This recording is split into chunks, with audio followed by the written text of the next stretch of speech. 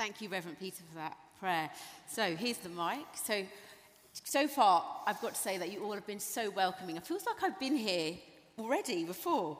But Tony hasn't got me here just to speak to you. He's also got me here working. So I'm going to be doing some interviews. So the next person we're delighted to be able to welcome on stage is the Right Worshipful, the Lord Mayor of Westminster here today. So let's give him a warm round of applause.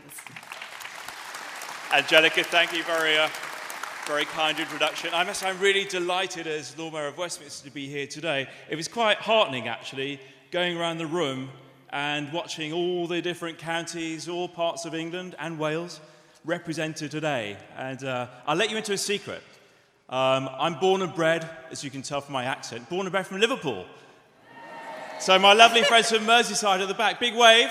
Hello, ladies. Very nice to see you. And this does feel... Not quite, but I think it's becoming a bit of a second home, actually. So Christopher, my consort, who's on the row behind, and I, we've been here a few times this year as Lord Mayor. And the last time, in fact, I was on this stage, just behind me, I was actually playing a vacuum cleaner. So perhaps we'll get onto that today, Angelica, as well. Well, why don't you explain, why were you playing a vacuum cleaner? That's a really good question. So every year, the Lord Mayor of Westminster plays host to these wonderful American marching bands from right across North America. And they come to Westminster for New Year's Day parade. Huge event.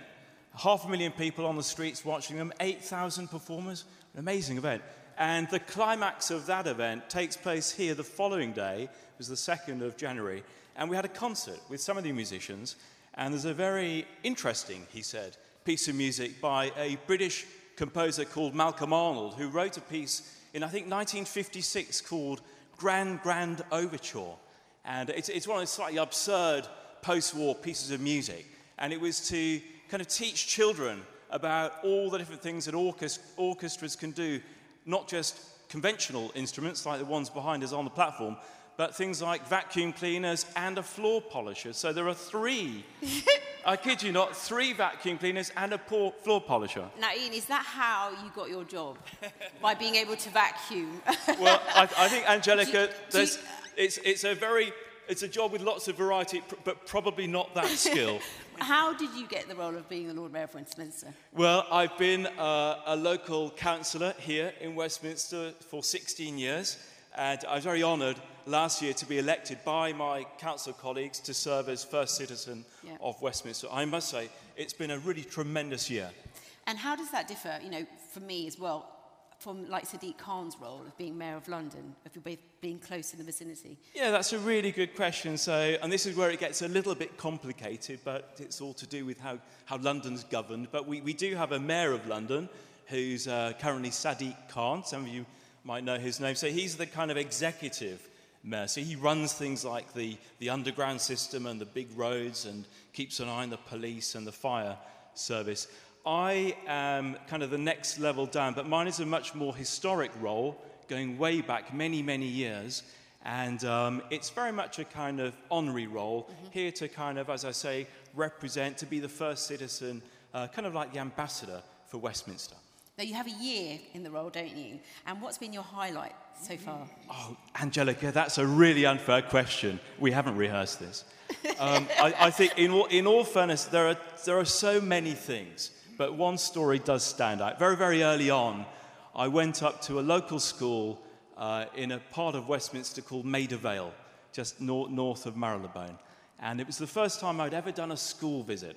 And I was about to leave the office in my normal suit. And I said to the office, I want to wear my blue and gold gown. I have a very, very ornate gown because I was going to a school. So I put on the gown. There we go, in the car. And it was a Friday afternoon, and all the children were in their different classrooms having reading hour, and all sitting cross-legged, all very, very still, very calm. And the head teacher and I went into one of the rooms. We caught the teacher's eye from the other side of the room.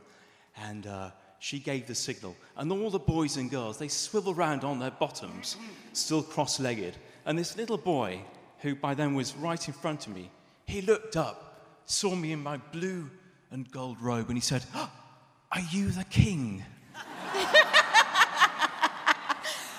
But, I mean, if I saw you in those robes, I'd think the same, because they're really elaborate and they're absolutely fantastic. But like you said, you've been a councillor for many, many years, and now you've got this role as Lord Mayor of Westminster. You must see so much, and so many people with different lives and different stories.